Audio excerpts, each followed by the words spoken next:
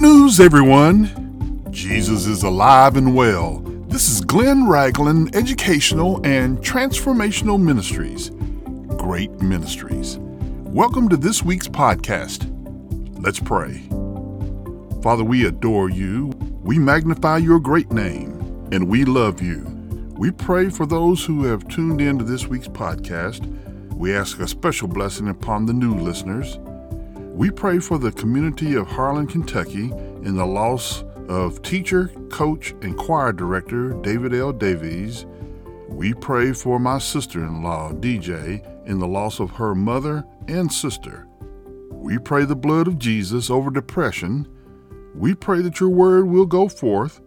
It will not return to you empty. It will accomplish what you sent it to do. In the name of the light of men, Jesus Christ, amen. The new year is always a time of hope. You hope that you'll have a better year than you did last year.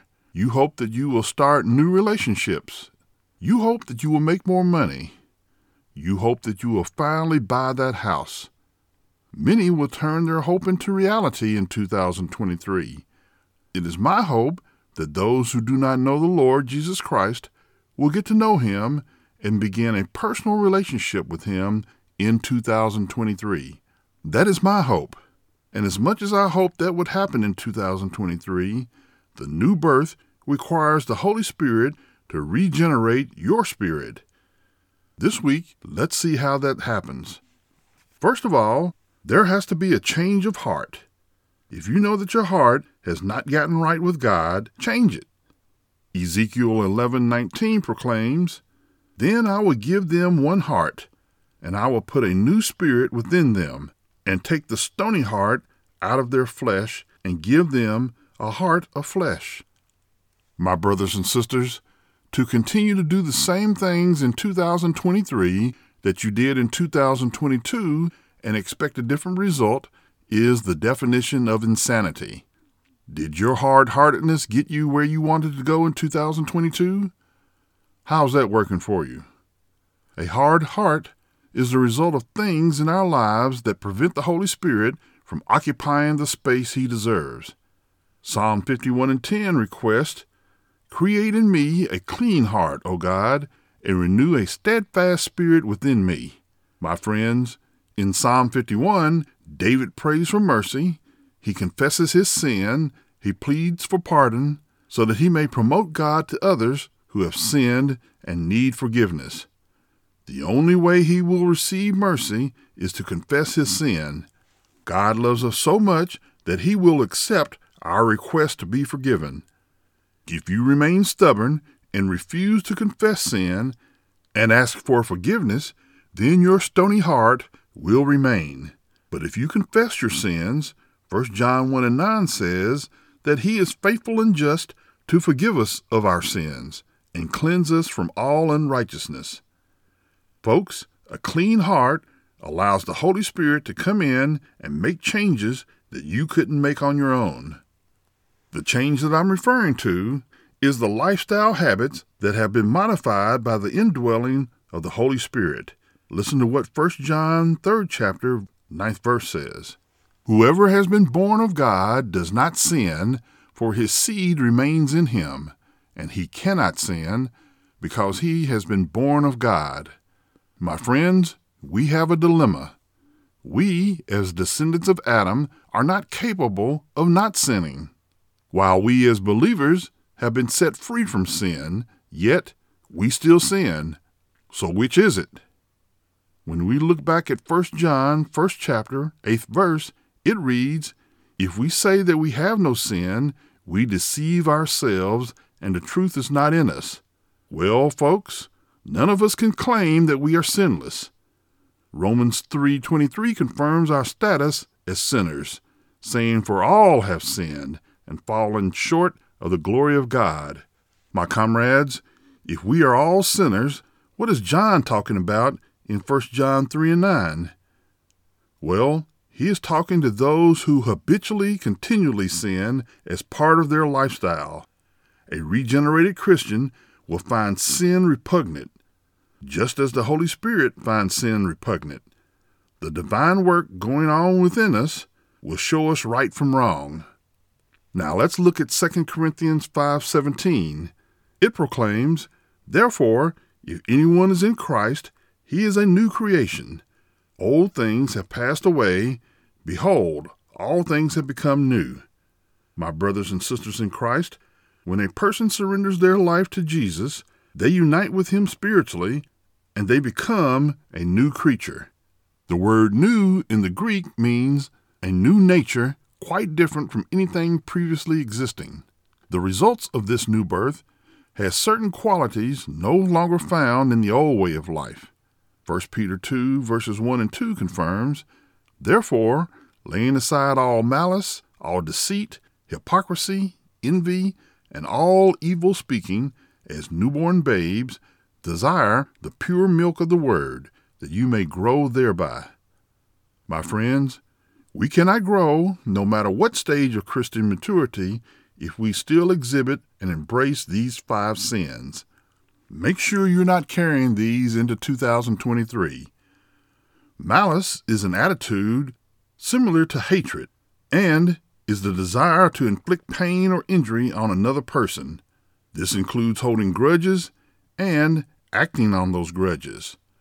Now, we didn't think we had any malice until I added grudges to the mix. Deceit refers to deliberate dishonesty.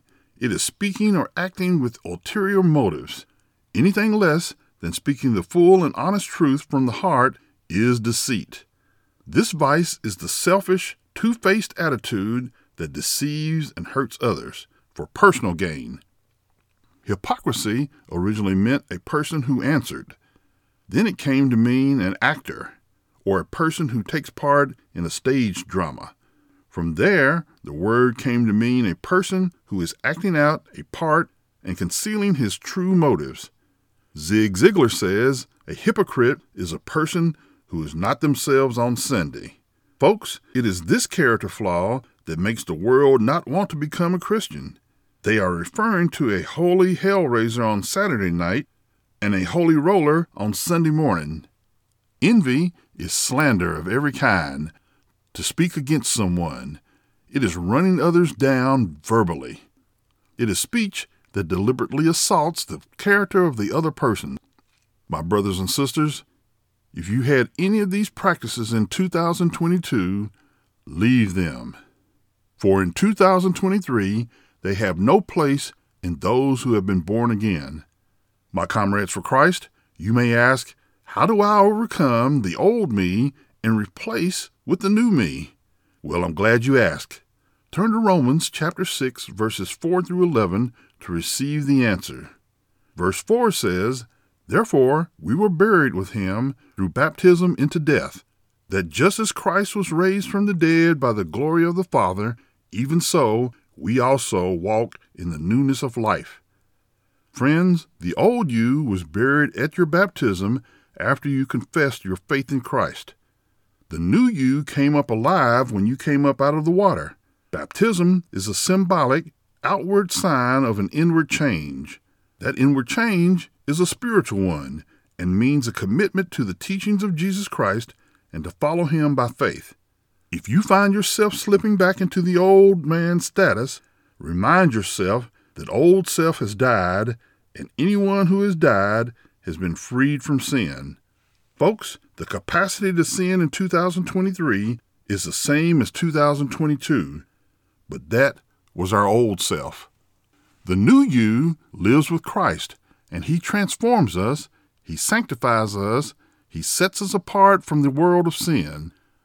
My comrades for Christ, whether you think it, know it, or believe it, we have victory over the world.